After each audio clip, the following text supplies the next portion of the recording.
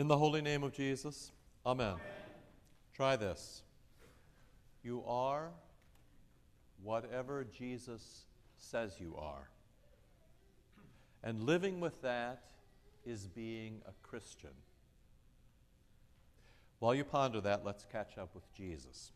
We are in the middle of Pentecost, the green growing season of the church.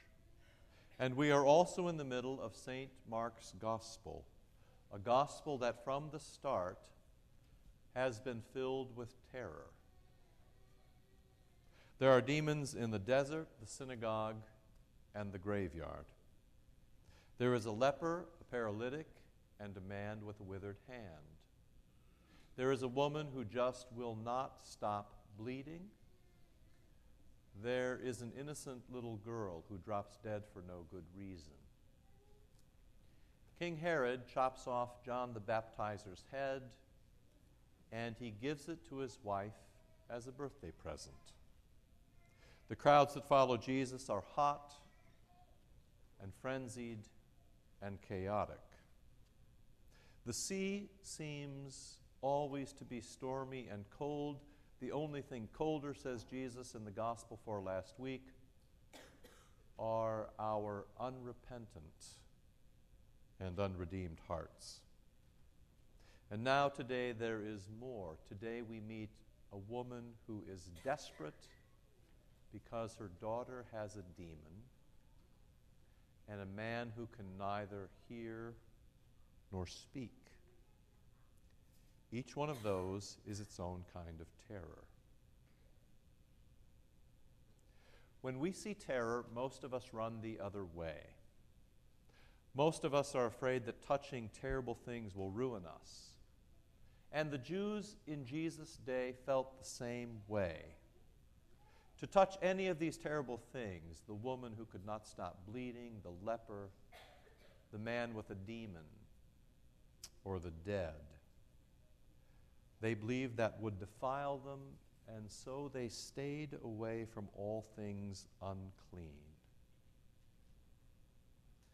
But Jesus is different than you and me and them. Jesus is all about touch.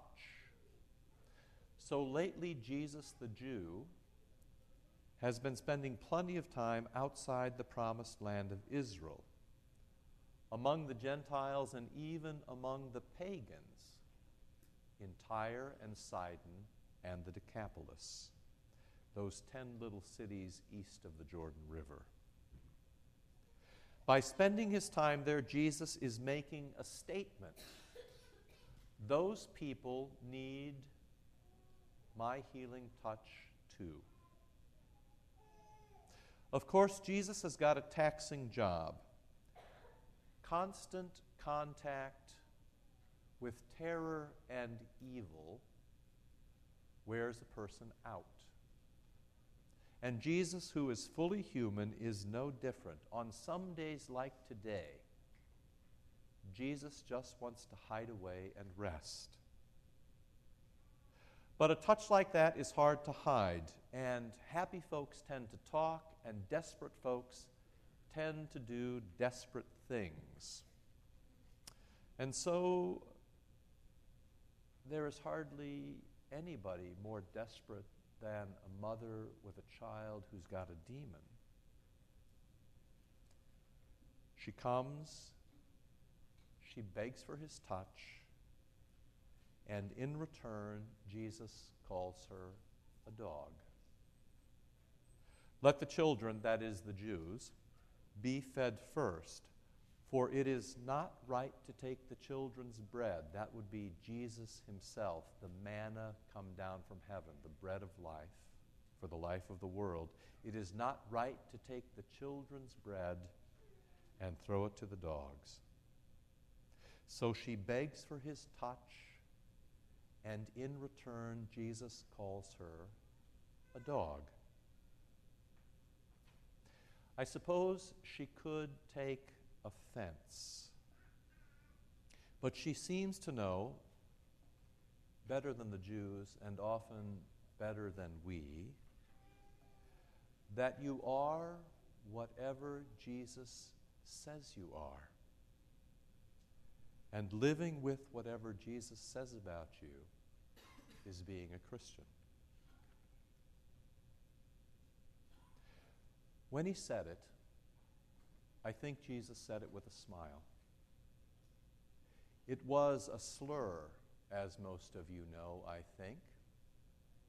It was the way that pious Jews talked about Gentiles. They are dogs. But if Jesus really believed that, he wouldn't be spending any time at all in Tyre and Sidon and the Decapolis. And shortly he would not be turning south and moving toward Jerusalem and Mount Zion and Golgotha and the cross, where he dies for the life of the world, the whole world, including Gentiles and pagans. So I'm guessing that Jesus said it with a smile and with a bit of irony and as an inside joke, as an opening for her, as an opening for this unclean Syrophoenician Gentile with a demon in her house, as an opening for her to be whatever Jesus says she is. And so to be his, and to follow him, and to live, and someday to die as a Christian. A crumb is enough for me, she says. That's how it is for dogs. And she has a smile too, I think, and Jesus smiles back and says, well done. That's faith. Go home. Your daughter is cured. That is faith. Saying whatever Jesus says. Faith is agreeing with God. Faith is being whatever Jesus says you are. That's faith.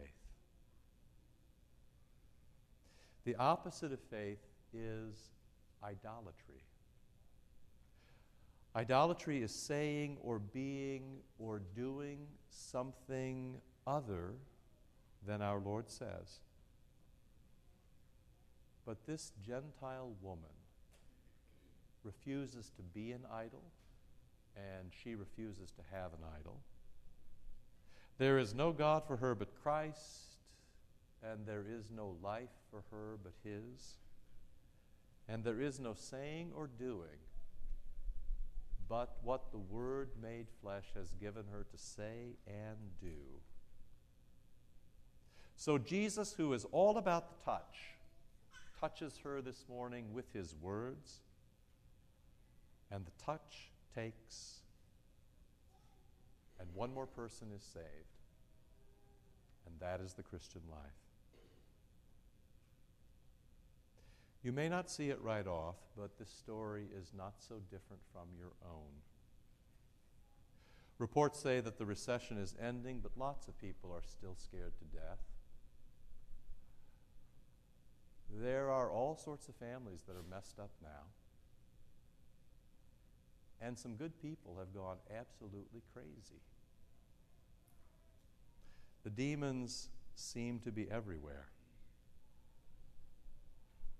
And then comes Jesus with a word and a touch. I like dogs. And here are some crumbs for you.